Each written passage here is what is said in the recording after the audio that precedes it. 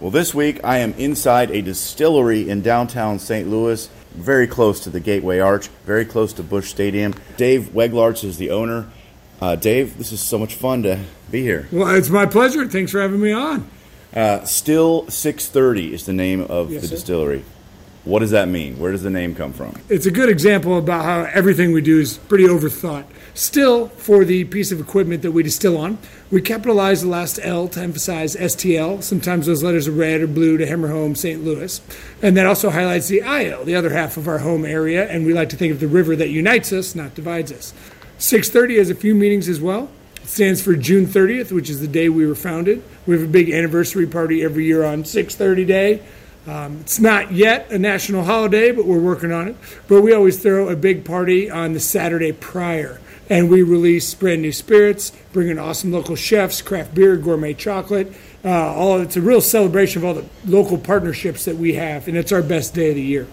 630 also stands for the serial number of our first big pot still that was handmade here in Missouri to my custom specifications. It's one-of-a-kind pot still. It happens to be serial number 630, so that is literally still 630 right there. Equally important, it stands for 630 feet, which is the width and the height of our inspiration, the Gateway Arch. I love it. Sometimes you get to drinking and overthinking things. It happens. Okay. And speaking of drinking, it is morning hours, but we are sipping some bourbon, Missouri straight bourbon whiskey, right? Missouri straight bourbon whiskey, yes, sir. Well, that's delicious. Not bad for the first drink of the day. Yeah, right. Tell me about how this got started. What was the inspiration for it? I've had a very wandering path through life. I was an English major in college, so I drank a lot. Then I was a whitewater rafting guide down in North Carolina. Took the next logical step, moved to Chicago, became a futures trader, trading stocks, bonds, commodities, all that nonsense. And I did that for about 8 years. And I just got really burnt out. I wasn't satisfied. I wasn't doing something productive or helpful or anything that was really fulfilling to me. And I wanted to find something else. And I had no idea what that was. And I saw everyone else getting into craft beer, so I figured it'd be a good time to get into craft spirits. And I kind of fell in love with the romantic idea of making booze for a living. I quit my day job and moved with my wife down here to St. Louis because Missouri had some great liquor laws. You can have a working distillery. You can give samples. You can sell bottles. You can self-distribute. It didn't hurt also that my wife is from here, and like all good St. Louis girls, she came back home. But it really was the liquor laws that sealed the deal. We started distilling in 2012. So this is going to be our 11th annual 630-day party. Well, we're drinking whiskey, but you make a wide range of liquors. Tell me about that and how you came to make so many different types. I through my love of spirits, I guess. I started the company to make whiskey and rum because that's what I was into. I'd had some bad experiences with vodka as a younger drinker. I don't like it. We still don't make it. But I was just really interested in whiskey and rum. Those are my favorites. That's what I wanted to make. So we started off making an unaged rye and an aged rye. That's our Big Jake and Rally Point. And Rally Point's still our flagship and what we're best known for probably today. Along the way, we've added our Expedition Rum, a bunch of finishes on our Rally Point, etc. But bourbon was always something that I really wanted to make. Proud to say that in 2019, I was president of the Missouri Craft Distillers Guild. And we passed a bill into law, bill number 266, you see on our label there, to create Missouri bourbon as a codified legal type of spirit. So it's got to follow all the bourbon rules. Must be mostly corn, new barrel every time, made in America. There's a little bit of proof minutia, but those are the big rules. Missouri bourbon must be all that, obviously made in Missouri, but all the corn used must be grown in Missouri and the barrels manufactured here as well.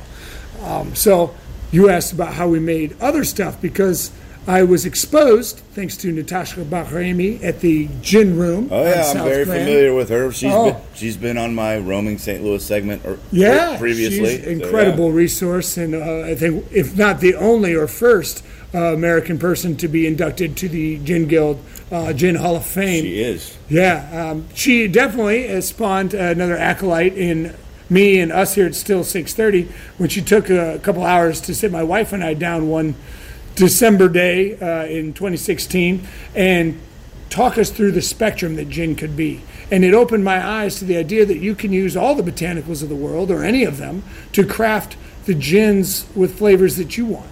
And so from that day forward, I've been on a mission creating our gin botanical library, which today boasts over 400 different individual roots, fruits, herbs, leaves, seeds, flowers, berries, peppers, nuts, you name it. So that's what's on this wall over here. That are 3 of the columns on this outrageous wall. So those are some of the botanicals. What else is on this wall? So most of the rest of it are all samples from different barrels at different periods of time.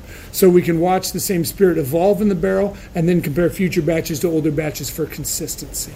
So we've got, at last count, I think it's over 3,000 bottles up here.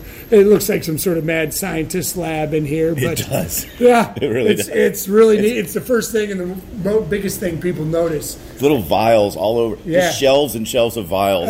It's an apothecary, elixir, mad scientist laboratory. Yeah. We call it our library of indomitable spirits. And it's really just a visual representation of us nerding out, and we've got basically everything but vodka on that shelf, and often quite a bit of it. We've made several gins that we're very proud of, and so Volstead's and our American Navy Strength are kind of our 2 flagship, but we've rebranded our 2-step gin to be Confluence American Gin, and now that is our premier gin that we're rolling out with and will be some of the focus of our 630 day this year.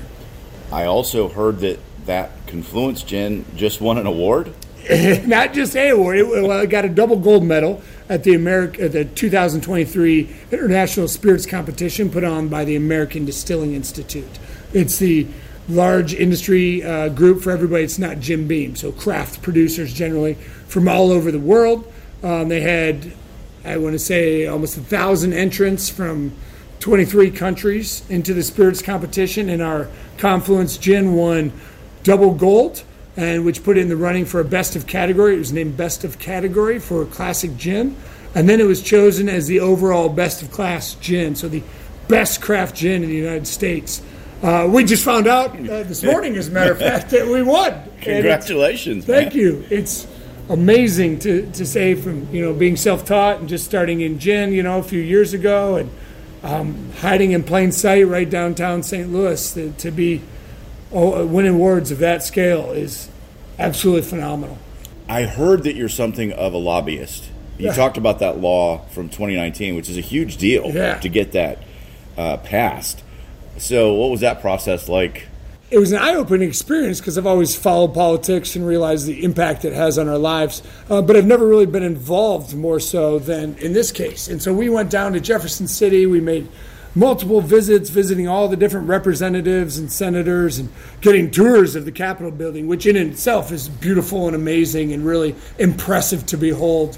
But talking to the lieutenant governor and the majority leader, minority leader, and all the different representatives that represent us personally here in St. Louis and also across the state.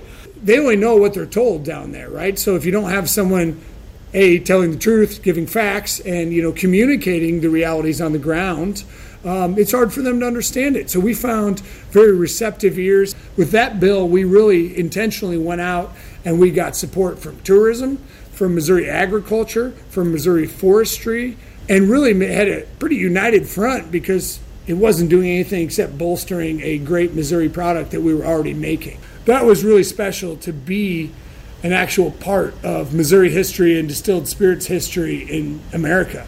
Did you travel to Kentucky at all when you were first starting your business to learn the trade a bit? Oh, yeah. I've been to Kentucky. I mean, that's holy ground to us distillers. It's basically Mecca there in the hills of Kentucky. And I've also been that guy on the tours that has to raise his hand and go, that's not true.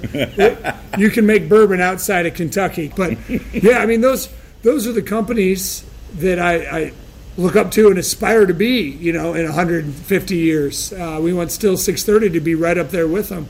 But they had to start somewhere, and, they weren't in a fancy old fast food restaurant like we were when they started, but maybe that's a step up for us. But yeah, this is an old fast food restaurant. An old Hardee's, Hardee's, if you speak French. Now, do you do tours? So Monday through Friday, we're generally closed. We're in here working and making it. We open up Friday evenings, wide open to the public. It's come and go as you please, no reservations needed. It's 5 to 9 p.m. You can get a free sample of our latest experimental spirit. We just want some feedback on it. But we've got delicious cocktails as well as pours and flights of everything that we make. Again, open house. Come on down any Friday night. We do tours by appointment only on Saturdays, so you got to sign up for them. It's limited to like 10 people per tour, but we tell you about the company, we give you a full walkthrough on the process, and we end with the sampling of any 3 spirits that you'd like to try. And looking at the bar right now, I believe we've got 14 or 15 different spirits up there to try. But we also do cocktail classes and other special events throughout the month, and you can sign up for those on our website and always find out more information there too. Cocktail classes, what does that entail? Those are fantastic because they're run by our head librarian, Andrew Spa, and the other librarians. Librarians are what we call our bartenders. I love that. Bartending in our library. Everything's overly themed here. Tell you a little bit, we give you some history on a different cocktail aspect.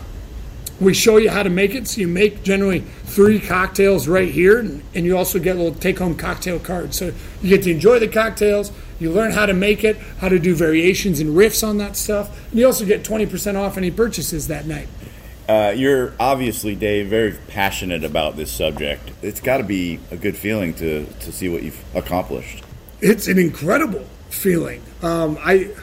I guess it's just my personal nature. I don't spend a lot of time thinking about all the positives. I'm focused on, challenges and obstacles to overcome and how do we grow, how do we do this, how do we get better. I think if you spend too much time patting yourself on the back, hey, your arm gets sore, but it doesn't get you where you want to go. And I think the point of life is to always be improving as a person, as a company, in everything. You should always be looking to get better.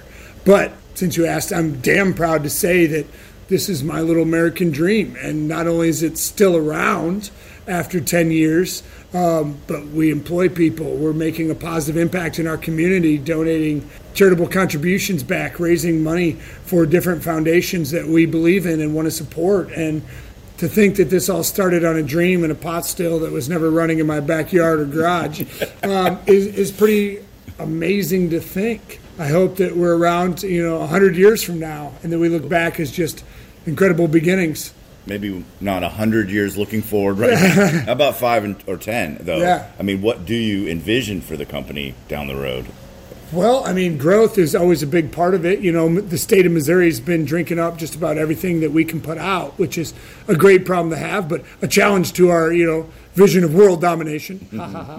But one thing that we're really excited about is we're starting to take a crack at this whole shipping to consumers aspect. And the dominoes are starting to fall across the country, and we've got some accounts set up with UPS and I think FedEx. We're able to ship to consumers in certain states, which we've never been able to do before, and Missouri's one of them right now. We've been limited to you have to go to a liquor store in Missouri or come to the distillery because we have a lot of distillery-only stuff. And we've got fans that come visit us from all around the country and the world, and they've always complained that they can't get our spirits back home. In some places, that's now changed, and we're working with some other partners to hopefully expand our reach. But if you go on our website, you might be able to order some of our spirits directly to your house, which is really huge and hopeful. But we also want to continue growing our production and putting down more barrels so that we have more to get out. And hopefully we'll be in a bigger, better place in 10 years, and we'll have a full-fledged cocktail bar to go along with it. And hopefully we've continued to put out our high-quality spirits. Dave Weglarz, owner of Still 630. Thanks so much, man. This is fun. Absolutely, my pleasure. And I got to give a shout out to not only all the people that work with us and do tastings, and Jake and Robbie and Keith and my wife Sydney and everybody that makes this possible, but specifically Andrew Spa, who's really my right-hand man. And it takes a whole family to get this done. We couldn't do it without him.